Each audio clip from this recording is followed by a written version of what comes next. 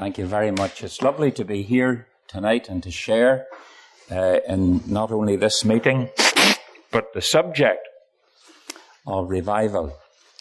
I can honestly say that as a Christian, I don't know any other theme has been more in my heart for probably over 35 years now. That theme has been born and carried in my heart. It commenced when I was converted at 17, and then about maybe 3 years later, I was in a home. Some of you remember the late Sammy Thompson, and I was in Sammy's home, and a person gave me a CD. If you're a young person, you'll not know what I'm talking about, but they gave me a CD, and the CD was called Lewis Land of Revival. And I listened to that, and my life was changed. Because as a young Christian, I realized that all that I had experienced up to that point was not to be compared with what God could do when revival came. And so God put something in my heart, a flame, dim at times, very bright at others. But I thank God it's still there. And I have had a burden. I want to carry that burden. And that is for a revival and an outpouring of the Holy Spirit as occurred in the past. Perhaps in greater measure, for the need is greater. But for such a revival to occur, not only in the 9 counties of Ulster, but in the 4 provinces of Ireland. And that burden has carried with me, and I believe that that will occur. So I've been praying along with others. I listened very carefully to the other meetings that were held. And I want to carry on really with the theme and thoughts that were brought before you by Bertie and by Stephen on other nights. Now, I have been given a text tonight, which I'm very pleased to preach on. And so if you have a Bible with you or a Testament, well, the Testament, won't be much good, but if you have a Bible with you, then please follow with me. A beautiful Psalm, Psalm 85. Psalm 85. And we're going to commence to read from the verse 1. We'll be putting somewhat of an emphasis on the first 7 or 8 verses. We won't spend time on all because of time. But I want to draw attention to Psalm 85, so we'll read it together. Lord, thou hast been favourable unto thy land. Thou hast brought back the captivity of Jacob. Thou hast forgiven the iniquity of thy people. Thou hast covered all their sins. Selah. Thou hast taken away all thy wrath. Thou hast turned thyself from the fierceness of thine anger. Turn us, O God of our salvation, and cause thine anger toward us to cease. Wilt thou be angry with us forever? Wilt thou draw out thine anger to all generations? Wilt thou not revive us again, that thy people may rejoice in thee? Show us thy mercy, O Lord, and grant us thy salvation. I will hear, or I will listen, what God the Lord will speak. For he will speak, or he desires to speak peace to his people and to his saints. But let them not turn again to folly. Surely his salvation is nigh to them that fear him, that glory may dwell in our land. Mercy and truth are met together, righteousness and peace have kissed each other. Truth shall spring out of the earth, and righteousness shall look down from heaven. Yea, the Lord shall give that which is good, and our land shall yield her increase. Righteousness shall go before him, and shall set us in the way of his steps. Turn with me now, please, to another somewhat familiar passage to some. Turn over a little to the book of Isaiah. The book of Isaiah and the chapter 6. The book of Isaiah and the chapter 6.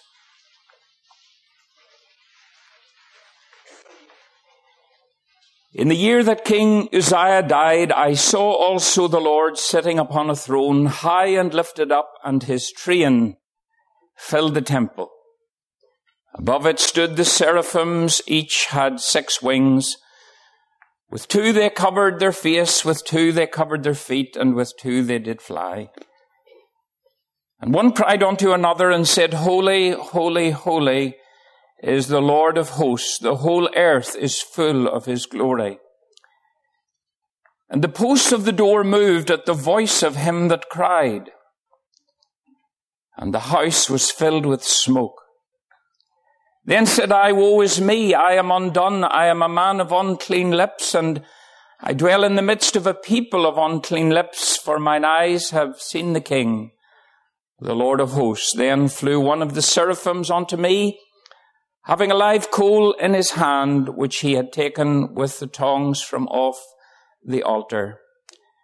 And he laid it upon my mouth and said, Lo, this hath touched thy lips, and thine iniquity is taken away, and thy sin is purged.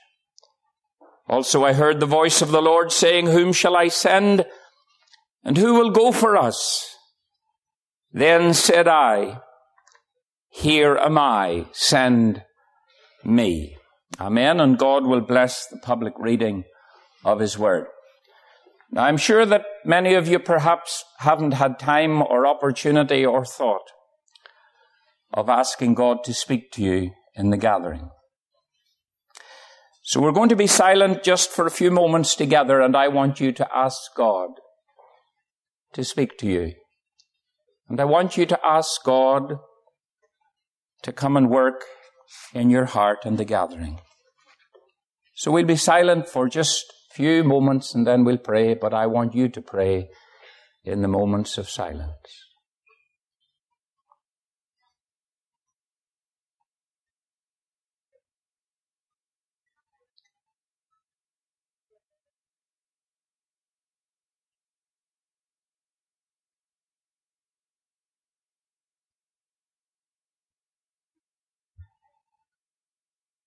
Our Heavenly Father, we thank you for the opportunity to gather around God's Word.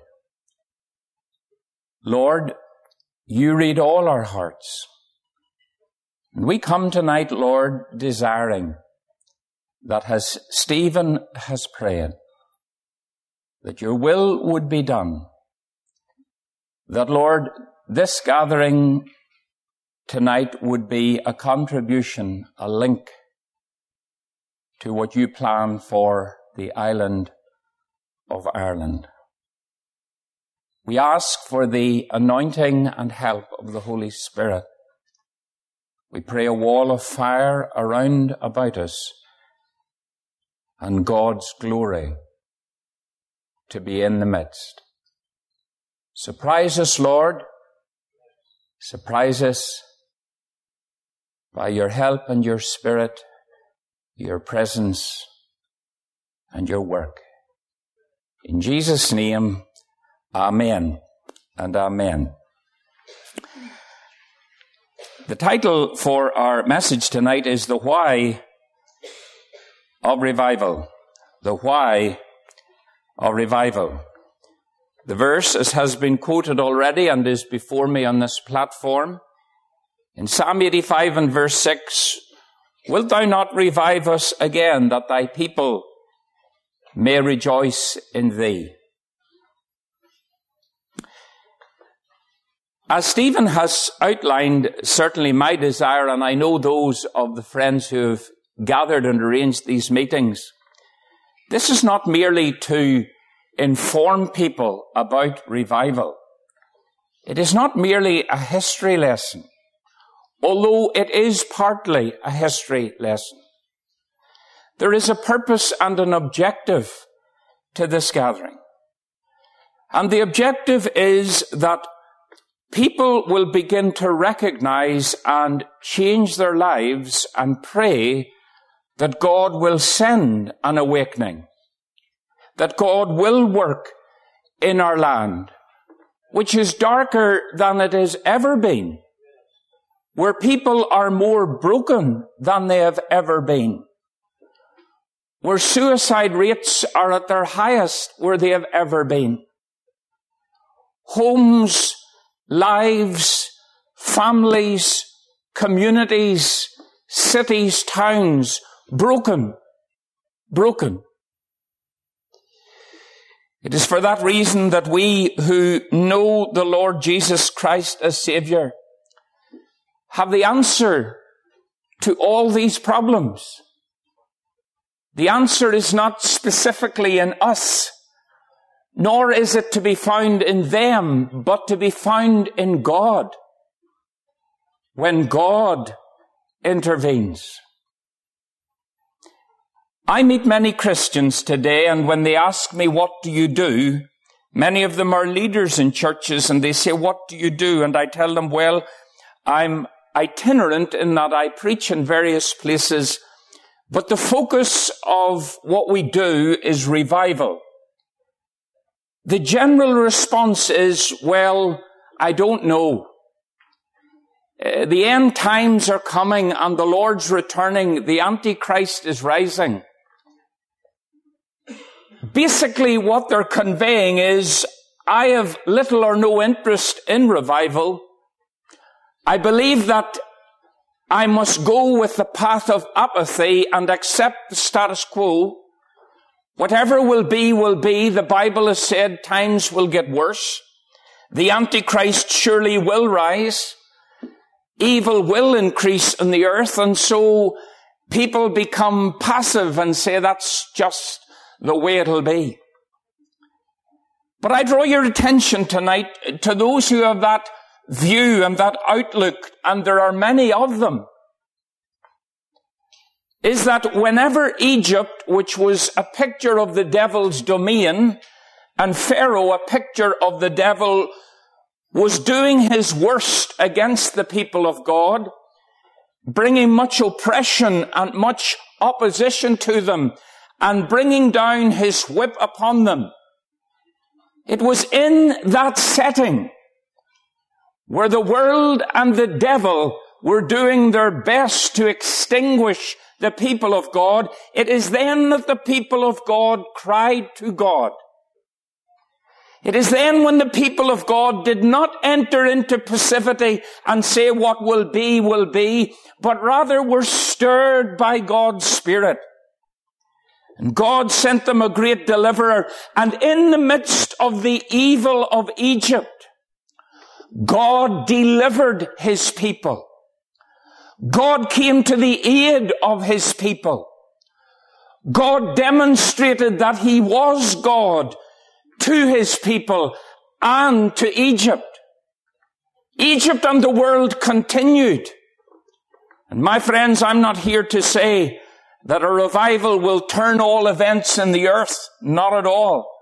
But what I am saying is that the people of God have a mandate in Scripture to be praying for revival and to be crying to God for their land and for their people. In Psalm 85,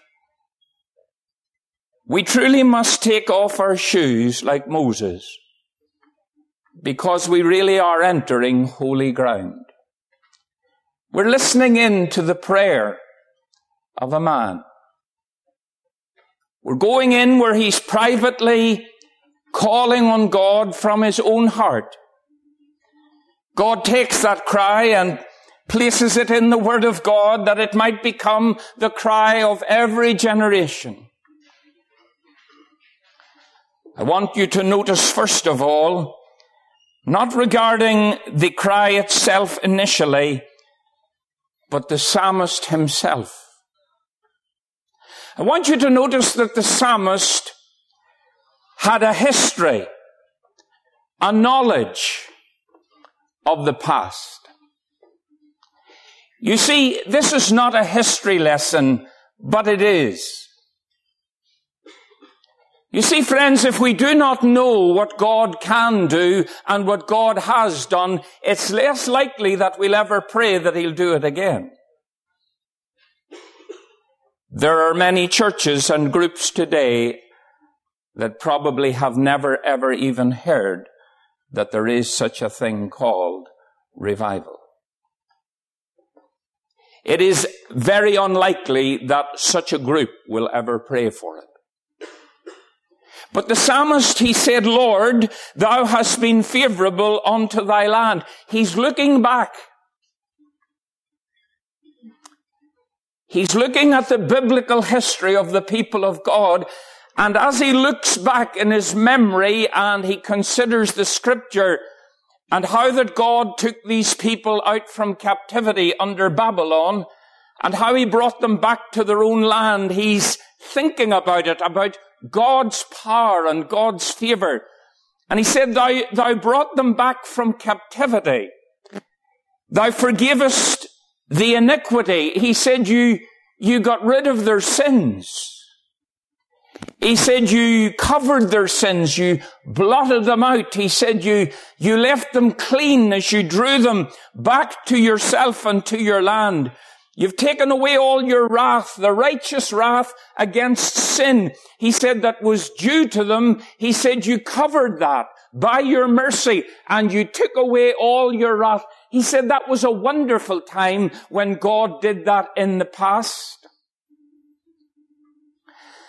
Perhaps in your life tonight you look back and say, I remember a time when God dealt with me. I remember that season when God really handled me and I really did meet Him personally. And I knew what it was for God to forgive me.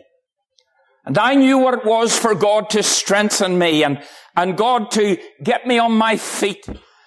And that personal encounter with the living God abides. See, friends, this psalmist was aware of the key doctrines of the grace of God. He knew about God's forgiveness. He knew how to be forgiven. And he knew how to come into blessing.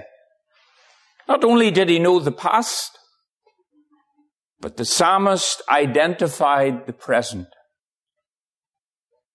You see, friends, although in the first 3 verses he's going historically over what has happened, then in verse 4 he begins to the present. He said, turn us. Turn us, O God of our salvation, and cause thine anger toward us to cease. He is now recognizing that there's something wrong in the present. He said, although you did this for us in the past, he said, something has happened that makes me feel the need to call out to you that, Lord, you would turn us. And then in verse 5, wilt thou not be angry with us or toward us and cause thine anger toward us to cease? Verse 6, wilt thou not revive us again, that thy people may rejoice in thee? The psalmist spiritually was a good doctor. One of the great tragedies today in our land is that many who are in ministry in the Lord's work are poor doctors spiritually. They cannot identify the sickness of their people. They cannot recognize when the people are ill and asleep spiritually. They simply go by the outward signs of whether people are at meetings or at the prayer meeting or whether they're doing some external thing. That's generally the observation. Very poor ability to discern where the people are.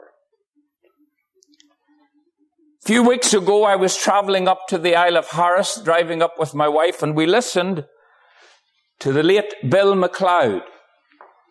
Bill MacLeod was the individual, the pastor in Saskatoon in Canada.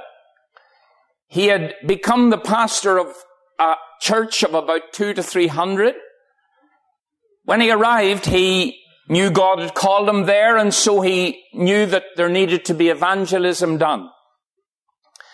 He encouraged the people to come, and that those who didn't feel that they were up to doing evangelism, that they would pray at home and the others would come, and nobody came. Well, he wanted to be kind to them, so he said maybe they were all praying, but it was highly unlikely. He tried a few other things to get them involved in evangelism, and then eventually the penny dropped in the pastor. He said, these people have no interest in winning the lost. These people have no interest in prayer. We need revival. We need revival. And so he led with his elders, and he led with his deacons. And he said to the men, we are going to spend time each day, and we're going to begin meetings. Not big, long, lengthy ones, but we're going to start to pray, and we're going to focus on revival. Because we need God to come and visit us. We are sound asleep spiritually. We're absolutely in line theologically. Our doctrines are correct. We have all that sorted. But there is no life in us. There's no flame in us. There's no zeal for God in us. And we're sick spiritually. And so the man diagnosed what was wrong in his congregation. He then led by example in prayer and repentance and all the things that were necessary so that God's presence could be attracted into the church. Thankfully, his people began to warm up. They began to thaw out, and they began to seek God earnestly. For several years, he prayed with his congregation for revival. 3 or 4 years before the revival came in 1971, Duncan Campbell, the Lewis revivalist, arrived. He arrived and spent time in the church and preached in it, and then prophesied, one of his few prophecies that we know of. And Duncan Campbell prophesied, and he said, revival will come to this church in Saskatoon, and it will spread, and it will have impact right across Canada. In 1971, that's exactly what happened.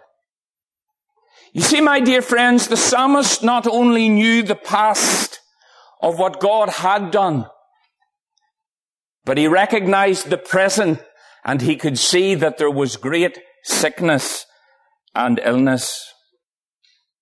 Evan Roberts, the revivalist of Wales in 1904, 26 years of age, had been converted at 13.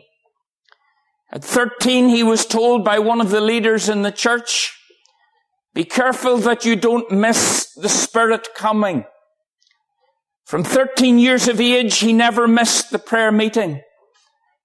For 13 following years, when the boys said, we're going for football, we're going swimming, he was tempted, but he said, what if the Spirit comes and I'm out swimming or boating? And so he committed his life to following Christ. With the devotion that the young fellow had toward God, God blessed his soul. And he became more interested and more taken with the subject of revival as a coal miner. But in the early years of 1900, Evan Roberts became more and more troubled. Internally, not troubled with other people, but troubled in himself. And the trouble was this, that there's something wrong with the church. No flame, no zeal, no joy, no power, no anointing, no conversions, no passion. It began to weigh heavily on the young man's heart. The turning point for young Evan Roberts commenced really a short time prior to the revival. He said in his journal that for 3 or 4 months prior to the revival, he would get this tremendous heaviness and burden on him for the state of the church and for the lostness of Wales. He saved his money for 10 years. He saved his wages for 10 years. That he might have the privilege of going through Wales, paying all his own expenses, and to help others to go and preach. Devotion to Christ in a young man. He said in his journal, with this heaviness upon him, one night he woke up in the early hours of the morning, and he said for 3 to 4 hours, he met God. He said it happened every night for 4 hours. God woke him out of his sleep. He said, I saw God face to face. And he could not live without revival.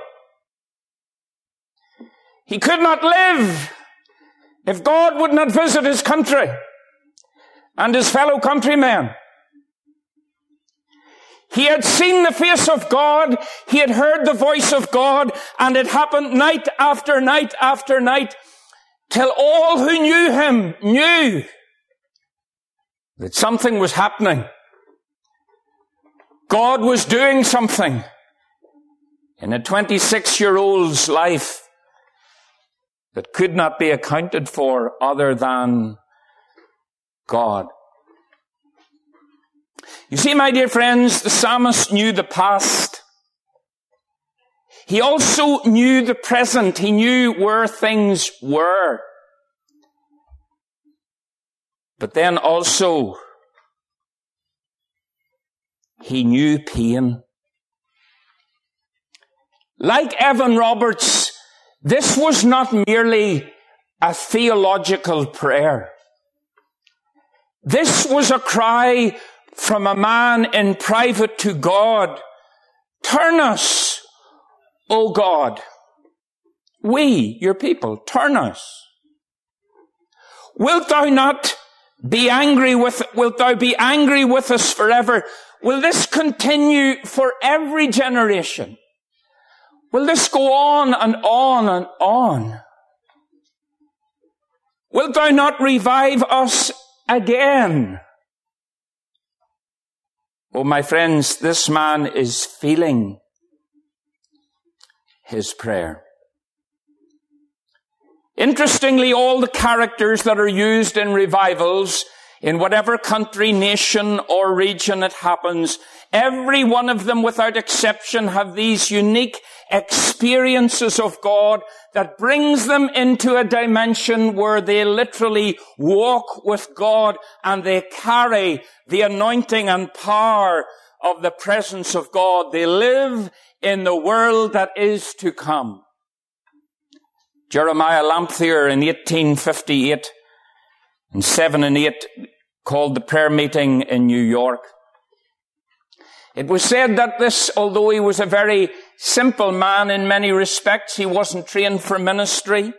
He was a lay preacher, but he had a burden and a desire to win the lost. He had been doing a lot of tracking, but he discovered tracts and preaching wasn't really that effectual.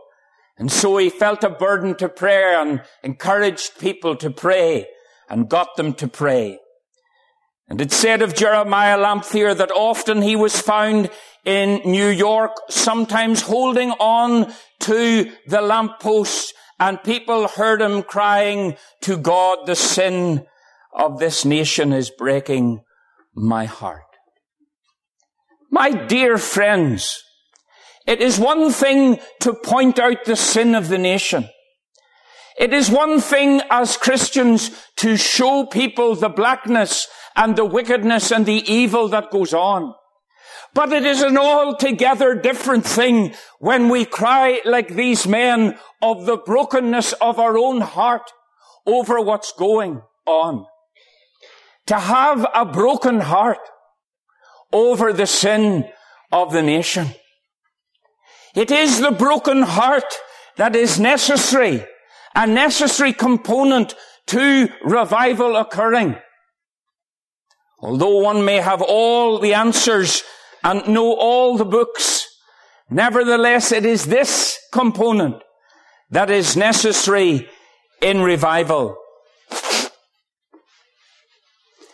I want to consider with you for a few moments.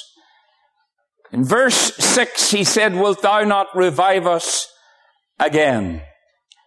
The source of revival is God.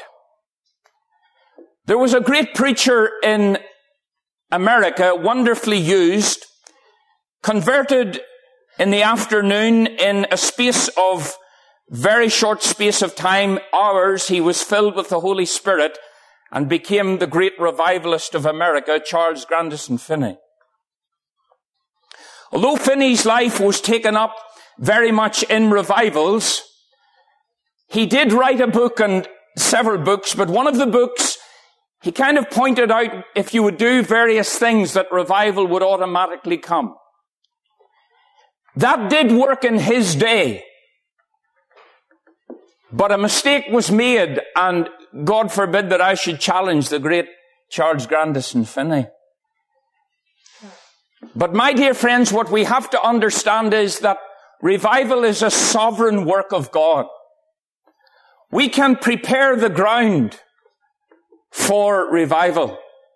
We can prepare our hearts for revival. We can prepare the church for revival, but we can't bring revival. God must send revival. As one has said, we can set the sails of the boat, but only God can send the wind to make it move. The psalmist, or rather the prophet Isaiah said, "Oh, that thou wouldst rend the heavens, that thou wouldest come down."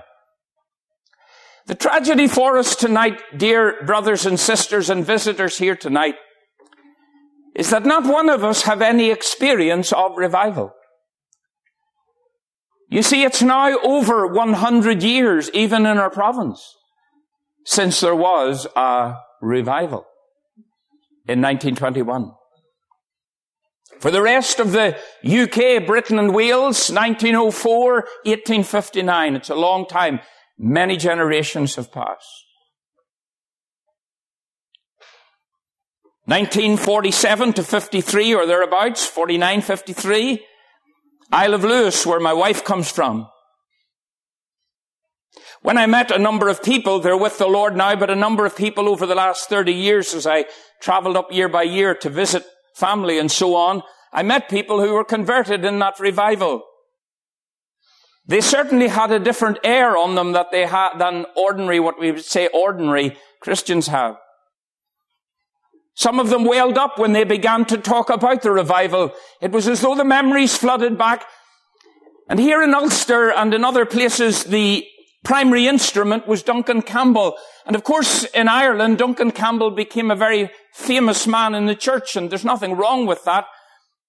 But what I found interesting, and others did as well who read about it and knew about it, was when you talked to the people who were in that revival in the Hebrides, and you mentioned Duncan Campbell, it meant really nothing to them.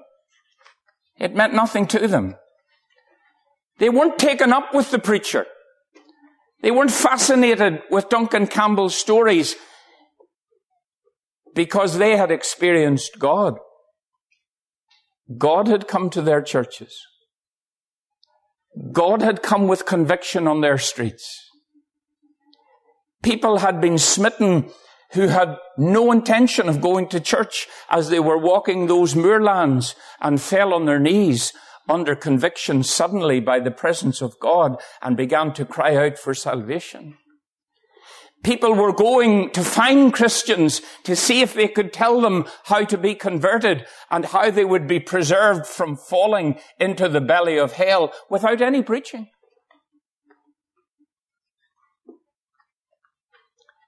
No, my friends, when I met those people, and what I've read of others and other awakenings, is that the people were not concerned about the revivalists, but the general consensus was God came down. God came down. Edwin Orr, an Ulster man who became a great preacher around the world, wrote that hymn. I think it was him who wrote it. "Oh, Holy Ghost, revival comes from thee. Send a revival and start the work in me." Not only is God the source in this text, "Wilt thou not revive us again?" but we discover that, friends, tonight, that there's not only the source of revival being God, but then we have the saints, the people of God, being addressed in the prayer, and that is, "Wilt thou not revive us again?" Wilt thou not come and visit us, God's people, again? There's no cry at this moment for the ungodly.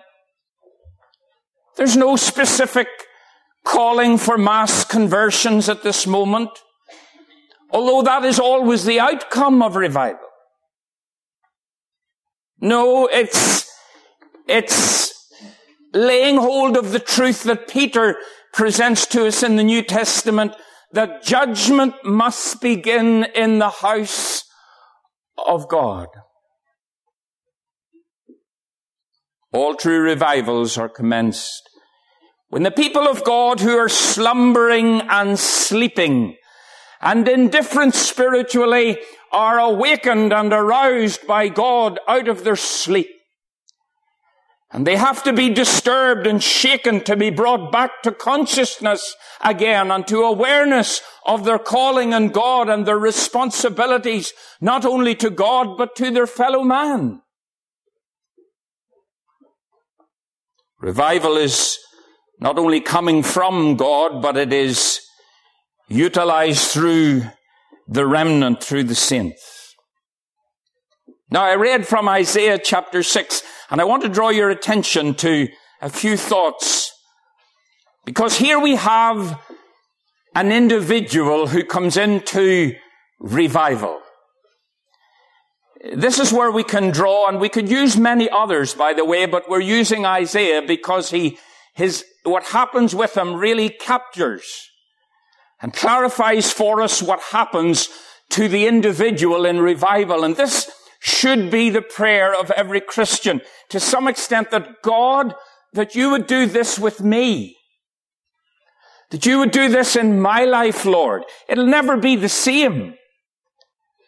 But as I've said, every individual used in revival, every person who has become an instrument in the hand of God, whether in a great way or in a lesser way, these are the elements that occur in the life. He said in the year that King Uzziah died, there was a catalyst. There was an event that was a marker first in time as to tell us when this happened to the prophet. But also I believe that the event itself of the death of the king was actually a link to what happened when he met God. You see, this man was no nominal Christian. Isaiah was no ordinary 5-yet believer sleeping in church services and watching TV when the prayer meeting was on. This is the prophet of God. This is the man who had the call of God on his life, and to the first 5 chapters had been ministering and bringing the word of God to the nation. But as a man called of God, converted to God, preaching for God, he encounters God. And the encounter occurs when the king dies. What's interesting about King Uzziah is that King Uzziah had been a very godly king. In his youth, he had loved and followed the Lord. He had honored the Lord through his life, but in later life, through wrong influences and pride, he began to get away from God. And he decided to enter into the temple and to do what only the priests could do. And they told him, listen, you can't do that. You can't come and offer a sacrifice. You're going outside the bounds of a king. But he was so confident in himself that 80 men couldn't keep him out of the temple. And when he was pushing his way through to do what God had delegated only the priest to do, suddenly leprosy came on his forehead. They didn't need to push him out anymore. He ran. But he was a leper now. He had lost the throne. He had lost the city. He had lost the crown. His son took over and he lived as a leper. And that laid heavy on the heart of Isaiah. How that the man who was bright for God, how the man that honored God was now a leper outside the city. Oh, my friend, you could have been bright for God, but you're a leper tonight. You're a leper tonight. You let sin come in and you didn't deal with it. You wouldn't listen to anybody, and look at where you are tonight. And that was Uzziah. And perhaps in the heart of Isaiah, when he heard the king had died, there were many things scrambling in his head as to the state of this man and how this had happened. Maybe it was part of the driving force of his heart that drew him to the temple as he had heard the death of his friend the king. And as he's waiting before God, this amazing event unexpectedly takes place, as is always the case, my friend, in revival. The unexpected begins to happen. He said, while I was there in the temple, he said that day, I saw the Lord sitting on a throne, high and lifted up, and his train filled the temple. You see, my dear friends, he got a revelation of something of God. Now we say he got a revelation of God, but no man could have a true revelation of all of God. That wouldn't be possible. He got a revelation of a part of God. But it was so overwhelming to him as the prophet and the preacher that to him it was beyond what he could virtually take. We find in the book of Ezekiel, the prophet is also seeking God and delivering God's word. And the Bible says in Ezekiel chapter 1, he said, I saw visions of God. We find John in Patmos, persecuted for Jesus, and there he sees the Lord on the throne. All seeing God, but all seeing different elements or aspects of God. You see, my dear friend, Isaiah saw the holiness of God. He heard these great angelic beings, the seraphim, who forever, since their creation to this present moment and for all eternity, they guarded the holiness of God. Thank God. But you know, it's our duty as the people of God and as believers in the Lord Jesus in a devil-infested world that we defend and honor the holiness of God by being holy ourselves.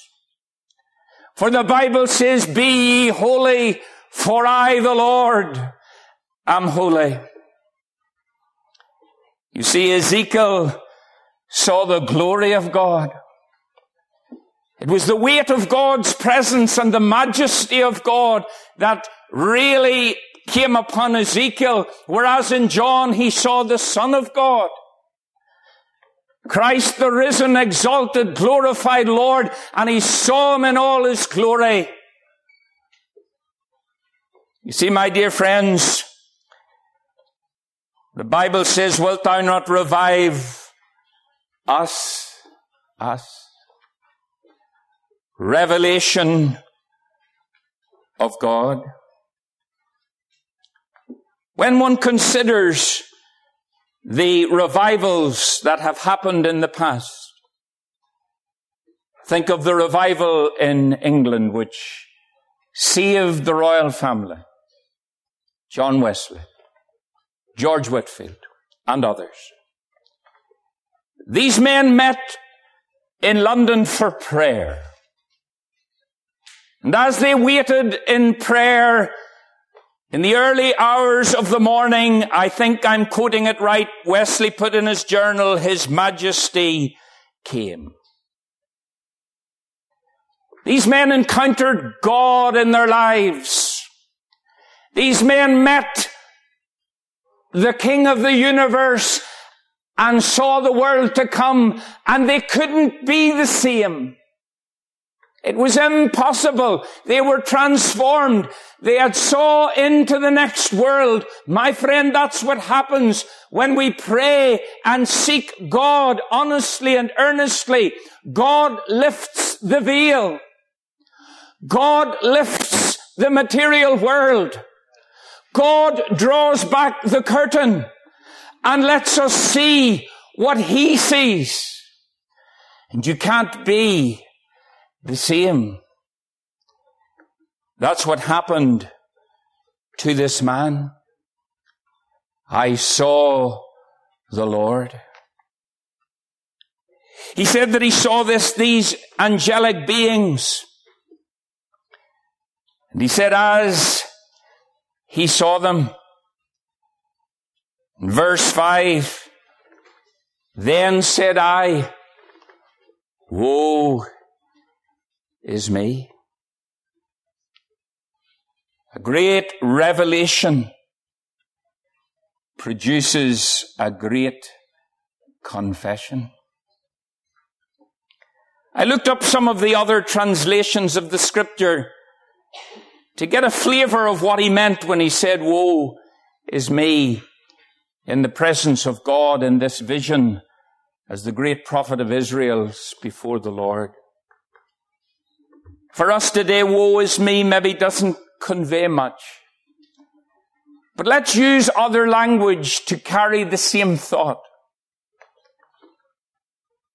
He said it's all over. I've met God and it's all over. I don't know what he saw. I don't know what he felt. I just don't know that. But I know the response of the man of God in the nation before God was, it's all over for me. I'm doomed. I have been silent. I should have spoken. I should have been more faithful, but I was silent. I was somewhat holding back. I'm pricked to the depths of my heart. Sermons can't do that. Preachers can't do that. Only the Holy Spirit can do that to your heart. Only the Holy Spirit. There's a great confession. But I want you to notice that the confession of Isaiah was very specific. God is a God of specifics. And my friends, if you're prepared to take some time out each day and spend time alone with God and ask God, God, what is it in my life you don't like? What is it in my life you don't like? Just give him time. Let me assure you from personal experience, he'll tell you. You'll not like some of it. In fact, you'll not like most of it. But that's if you really want to get close to him. If you want to get close. You have to have encounters, and you can't make the encounter, but you can present yourself before God to say, God, I'm not really doing that well here, but I'm setting time aside to pray. And I'm not bringing my lists or anything. I'm just asking you to deal with me. And whatever you have to say to me, by your grace, I'll do it. That would be a great starting point, my friend. The confession was specific. He said, woe is me, I am undone, because I am a man of unclean lips. God said to the prophet, I don't like your tongue. You're my spokesman, but I don't like your tongue. There's something about the way this man talked that God didn't like. You see, that's why it's important for us, friends, that personally we encounter God.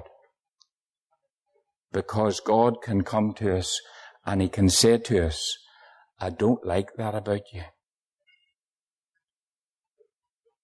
And then by God's grace, you can deal with it. Don't make the assumption like many believers today, oh, I'm saved. Oh, I'm saved. No, my dear friends, this man was saved. This man was truly saved. But this man met God. And even though he had a great ministry, God said, I don't like your tongue. He brought it to God, you see, my friends. He didn't hide it. He didn't try to conceal it. And when the Holy Spirit speaks to our hearts about the sin in our lives, it may be that it is your tongue tonight. I don't know. But it might be your tongue that God says, your tongue grieves me. The things that you say about other people.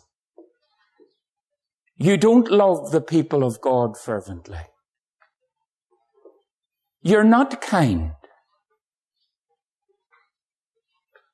You don't have the graces of the Spirit. I don't know. But what it requires as you seek God is not only to receive what God says to you, because the Holy Spirit has a voice and he's very able to speak. He is able, if you let him. It might involve you going and apologizing to people that you've hurt.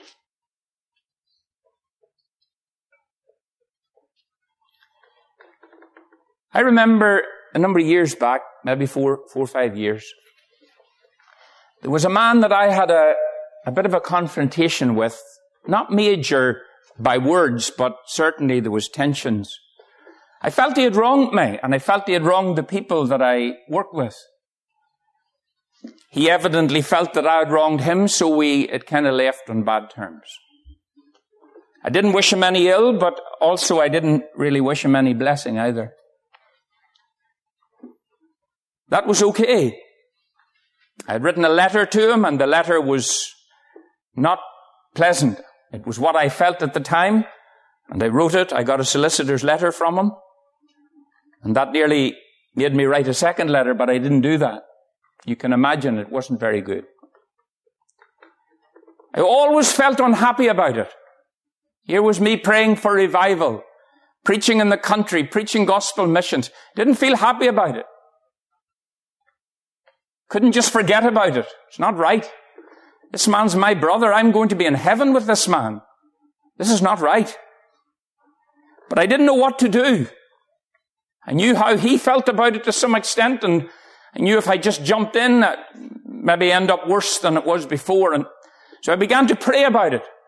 Every day I prayed, I said, Lord, you know, I'm sorry I did that. I didn't seek you. I just responded and reacted, and it wasn't what you would have wanted me to do. And I prayed for about a year over it because it was heavy on me. And I left it with the Lord, and I said, Lord, I'm willing to deal with it. It might make a fool of me. It might embarrass me. I don't care. I don't care. I want to be right. I want to be right. And so, one day out of the blue, a year or so had passed. I'd forgot praying about it. I just left it by faith with God. I wasn't dealing with it anymore. I said, God, you have to deal with it with me. I don't know what to do, but I will do if you want me. This man contacted me out of the blue, a friend of mine, and he said, Alan, do you remember when we were in the work together, and you remember that letter that was written? I said, I do. He said, I don't think that letter was right. And he said, I know that I was partly in it, and I agreed to it, but he said, I don't think it was right. And I said, well, I don't either. He said, I think we need to go and apologize to that man. I said, well, I agree with you. He said, I'll come with you. I said, you don't need to. You weren't really directly involved. I'll go. But I said, I'll need something clearer than that. Just to make sure I'm doing it the way God wants it dealt with. And my wife was listening to me talking. And when I set the phone down, she said to me, were you talking about so-and-so, that man? I said, yes. I said, this man's after telling me that it would be good to go and see him. She said, I forgot to tell you this morning. She said, I had a dream last night. And I dreamt that you went to see that man and you apologized for writing that letter. We'd never discussed it. With my wife, I'd never discussed it. She didn't know I was praying about it. I contacted that man. And I asked him to forgive me, and he did. He then proceeded to tell me all the things that I had done wrong, and it wasn't easy. Because I was expecting that he, should acknowledge the things he had done wrong, but he didn't do that. And so I really meant it. He forgave me, but when I come off the phone, I didn't feel good about it. And I said, that was terrible. He didn't acknowledge that he'd done wrong. He started pointing out, and that was hard. And I was in the garden, and I was kind of letting rip at plants and pulling them out, and I was kind of a bit furious with them. And my wife come out, she's a good counselor to me, and she come out and she said, well, what happened? And I said, I was sorry. He didn't say he was sorry. And what? And she let me fume a moment, and then she said, but it's nothing to do with him. It's got nothing to do with him. This is about us going forward with God. I must get right. No matter if he gets right. No matter, I hope he does. Maybe he has. I don't know. But my dear friend, I have to get right. If God's going to take me to the next step, if I'm going to fulfill what God has in my life, I have to take that step. I have to repent. I have to forgive. I have to do that.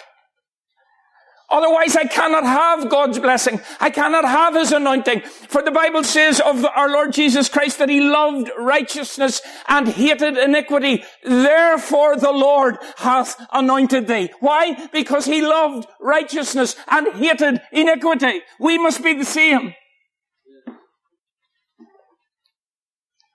Well, it might involve, my friends, restitution. There might be things the Lord will show you, and you'll have to go to that person to do with the workplace, and you'll have to say, listen, I've got to get right with God. It might cost you a lot of money, friends. It might cost you far more if you don't. Cost you far more. In Wales, when the revival came, the Holy Spirit was so outpoured upon the people that crimes came to naught. In China, when the revival came in the 1940s and 50s in China, We're told that the authorities had taken people and they had tortured them to try and get information out of them. They wouldn't speak of the things they had done, but when the revival came, they ran to tell. What the rack couldn't get out of them, the Holy Spirit compelled out of them. In Saskatoon, where Duncan Campbell came, the revival in 1971 in Canada, the chief of police, who was not a Christian, in Saskatoon, he said in the community, he said, something has happened in our city. He said, it's not religion. It's not religion. It's more than religion. He said, the people are coming to the police to confess their crimes. We have never seen this before. This is more than religion. You see, my dear friends, there must be confession. But then whenever he confessed, he said, woe is me, I am a man of unclean lips. It says, then flew one of the seraphim unto me, having a live coal in his hand, which he had taken with the tongs from off the altar. And he laid it upon my mouth and said, lo, this hath touched thy lips. A cleansing. A deeper cleansing. A cleansing deeper than any cleansing you have had before. Duncan Campbell rightly said, he said, God will only cleanse and he will only cover what you uncover.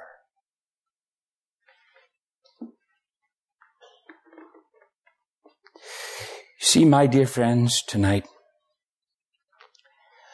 God will come and he will cleanse. That was painful for Elijah or for Isaiah. That was painful.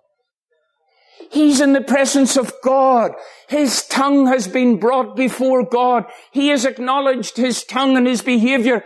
And suddenly this angel goes forth to the altar in God's presence in heaven. And he takes a live coal from off that altar and he puts it on his tongue. And my friends, a white puff of smoke flies up into the sky and his tongue swells up with pain. The pain of acknowledging your sin, the pain of bringing everything to the light, the pain of confessing and humbling oneself to say, God, I was wrong, to say to my neighbor, I was wrong, my attitudes were wrong. Oh, my friend, there is pain, but there is immense cleansing. Cleansing. I have felt the cleansing of God, Isaiah could say. I have been in the presence of God. I have come out. I'm a different man. My friends, that's what happened John Wesley. He met God. He met God. That's what happened John George Govan, the founder of the Faith Mission over in Scotland in the late 1800s. Young man converted, unsettled in himself. He goes into a meeting. His brother's speaking. There, under conviction, as God's putting his hand on this man's going to be a businessman. He has it all being handed over to him. This huge business and affluence and influence, and it's all before him. And he's challenged by God in his heart. What are you going to do with your life, John George Govan? What will you do? Are you going to do your own thing, or will you do heaven's will? Will you do what God wants you to do? And when the meeting was over, Govan in this little hall, insignificant in Scotland, but so significant to heaven, so significant to the kingdom of God, this young man with the world at his feet, he threw it away and he fell on his knees in the middle of the hall and he gave his all to God and he said, God, take me, fill me, sanctify me, use me. And God met him. And my friends, he became the great evangelist that was to bring millions to the kingdom in Scotland and Africa and Ireland and other countries.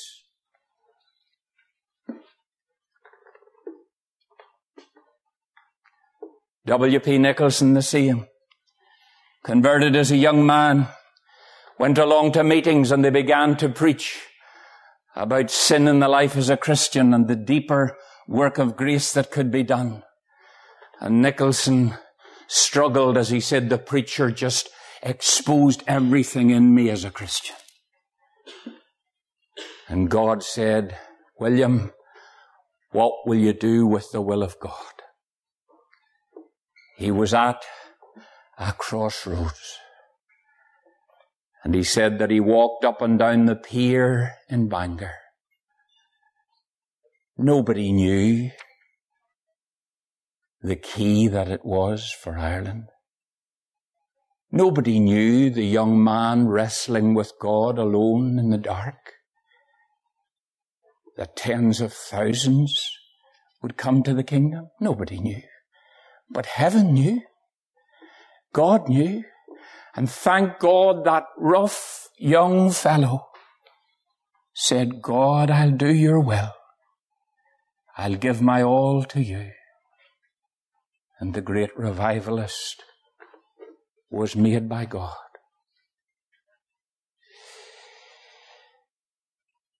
You see, my dear friends, as we draw to a close,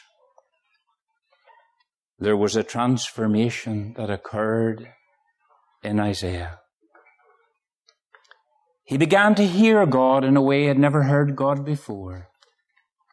Began to hear God's voice. See, when the sin's dealt with deep in your heart, see, when you get in earnest with God, Holy Spirit will start to become real to you. Start to speak to you. Start to show you things. And you'll pray in the Holy Ghost. And this man, when he's in this place now before God, suddenly his ears are tuned in. The prophet who had not been tuned in as well before and could not hear God in the way he should, who had not been aware of his tongue, not aware of the areas of his life now the tuning had taken place. The coal had touched the lips. The tongue was changed. It couldn't speak like that anymore. God had come to his heart. God had changed him deep within. And then he listens and he's tuned in and he hears a voice of God saying, whom will I send and who will go for us? Oh, my friends, I remember in Bible college many, many years ago, the late Reverend Dr. Colin Peckham was my principal. And I remember him preaching on this very text. And I well remember him explaining this verse to us as students as we sat in that college. And he said, young people, whenever Isaiah met God, he had the call of God on his life. He had heard God. He had felt God. He had been touched by God. But he said, then God spoke. Heaven said, I have a job. He said, so often we tend to think, he said, here am I, Lord, send me. No, he said, it wasn't a vague, dowdy response. He said, he threw his arms in the air. God, please, God, send me. Don't miss me, Lord. Don't miss me. Don't miss me. So desirous. Oh, God, please come to me. Please fill me. Please, God, take my life.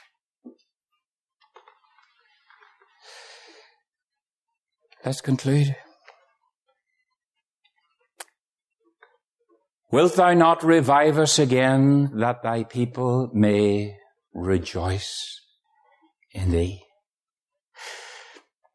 You see, friends, we've looked at the source of revival, God. We've looked at the saints of God as the remnant that are used for revival. But now we're looking finally for a few moments at the supply of God. And the way that the psalmist encapsulates everything that happens in revival, he encapsulates it all into one point. There's many, but he draws it to one, and this is what he said. Wilt thou not revive us again, that we may rejoice in thee? Ah, my friend, tonight, what are you rejoicing in? Dear Christian, What are you rejoicing in? Is the joy of your heart welled up by that new home, by that increase in salary, by that desire to inherit something, by that family member, by that position, whatever? What is the joy that wells in you? What is it? My friend, in revival, it is God, God Himself, who is our joy. In the Bible, joy is related to the presence of God. The psalmist said, wilt thou not revive us again that thy people may rejoice in thee? Do you know what the psalm says?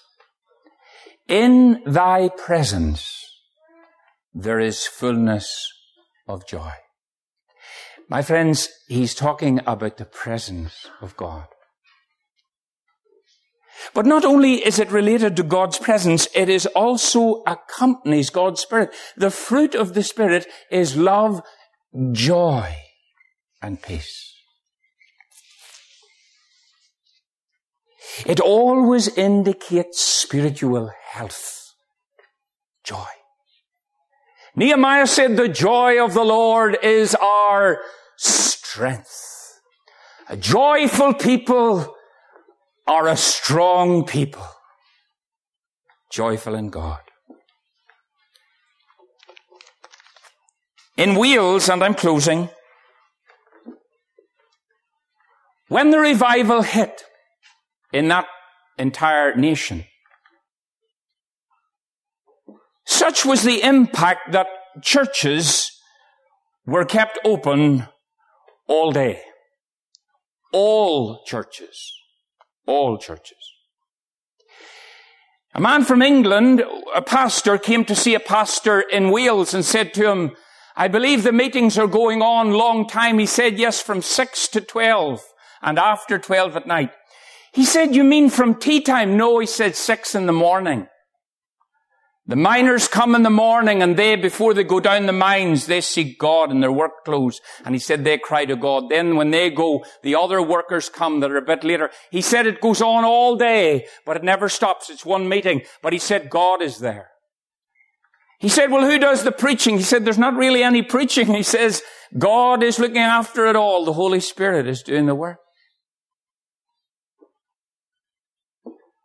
Bankruptcies occurred all over Wales. During revival, yes, the pubs. Pubs went bankrupt. Nobody to drink. The police were brought in by the authorities, those who were over them, to find out what was going on because the judges were having white gloves handed to them to say that there was no crimes, unheard of. Judge had nothing to do. Police, they said, well, the police, what are you doing? They had to consider what are we going to do with the police. And they said, well, our job is really to deal with crime and then deal with crowds. So at the moment, there's no crime. We're dealing with crowds. They said, well, what are you doing? Well, we're going to the churches. And they said, well, what are you doing at the churches? Are you there's no trouble? No, he says, no. He says, well, what are you doing? We're paying you. Well, he said, at the moment in our barracks, we have 3 quartets. And he says, we go around singing around the meetings. The police. Revival in Wales. The pits are turning into prayer meetings. The animals, there's a slowdown in the whole coal industry. It's all coming to a halt. It's hard to get it shifted. What's happening? I thought it was revival that would help the industry. It is helping it, but it's slowed it down. What do you mean? Well, these men who are in the pits, they're godless men. They have been cursing, swearing, and idolatry, and you name it, they've been at it. And the worst of them are in the mines with the horses and the mules. And he said they've got converted. And he said their vocabulary's gone. Their bad temper's gone. Their brutality's gone. And he said most of them are standing now with the oxen and they're talking to their oxen and saying, come on, Mary, move on there now. Come on, take the coal out. And the old Mary, the animals don't know. They can't understand. New language, they can't understand it. They can't move. And he said it got so bad that they couldn't be angry with them anymore. They couldn't be cruel to them. They couldn't beat them anymore. And so a lot of the men were taking their hats off in the pit and they were praying that God would move the oxen forward, and they began to move again when they prayed for them. Revival in Wales. We could go on and on of what happens in revival. But let me conclude. You say, Alan, well, what significance is this? This is a very good, interesting message tonight, but what significance is this for us today in the country that we're in with all its problems and all its people? What relevance is that? And like one of old, what is this among so many? I mentioned to you that in 1960s, Duncan Campbell came to Saskatoon, Canada. He then stated that the revival would come. God had revealed to him there would be a revival, and it did happen in 1971. In the mid-1960s, Duncan Campbell came to Lisburn. He was doing meetings in the Old Friends Meeting House where we used to have meetings there. There was an old man called Joe Kerr, who's now with the Lord, and Joe had been having him take meetings in that very hall, holiness meetings. And Duncan Campbell was staying in his home. And when he was in his home, Joe Kerr came many years later to see my wife. She was a Faith Mission pilgrim, along with another young pilgrim. And Joe came to see her, and he said, I have come to give you a few groceries to help you as you do missions and minister to others. But God has sent me to come and tell you something. And she listened very attentively, and he said, you know, Duncan Campbell came and stayed in my home. And he said, one day, whenever he was upstairs, I was downstairs in my living room. And he said, the presence of God descended in my home in Antrim Street, Lisburn. He was a mature Christian. He was a very solid believer. He said, I entered another dimension. The ticking of the clock changed on the wall. I knew that I was enveloped by someone that I had never experienced before. I walked out into the garden, and he said, as I walked out, he said, it seemed as though the trees, the flowers, the grass was all different. I knew I was in the presence of God. He said, I waited for a time, and it began to lift. I walked back in and sat in my chair, trying to come to terms and understand what had just happened. Short time later, he said, Duncan Campbell came down the stairs. He said, Joe, did you sense anything happening? Oh, Mr. Campbell, I did. I felt the presence of God come down in this home. He said, Joe, God has given me a vision. Riots are coming to Ireland. And then revival. He prophesied the only one that I know of in Saskatoon. And it happened. He prophesied over Ireland. And half of it has happened. The part that none of us liked. And he said something to my wife, Joe Kerr. God has told me that I will not see it. He died a year later. But he said, you will. You will. And I believe with every fibre of my being that revival is coming to Ireland. But not just to 6 counties, but to 32. And I want to be just some little link in what God would do in my land, in my country, with my people. I wonder tonight, are you available to God? Wonder tonight what your ambitions are. Maybe your life's just trivia. It's just nothing. I'm a realist, my friends. Don't look up and think I'm just an emotional wreck. I'm a realist. I know one day I'm going to die. I know one day my body will be laid in a grave. I know one day eternity will come, and I know I'll be with my Lord. But I have only one life. and it will soon be past. And only what's done for Jesus will last. And I trust that when I am dying, how glad I will be that the lamp of my life has been burned out for thee. What about you tonight? Can God use you? Would you like him to use you? Would you like him to work in your heart?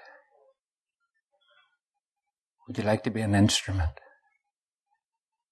and get to know God? Let's bow in prayer.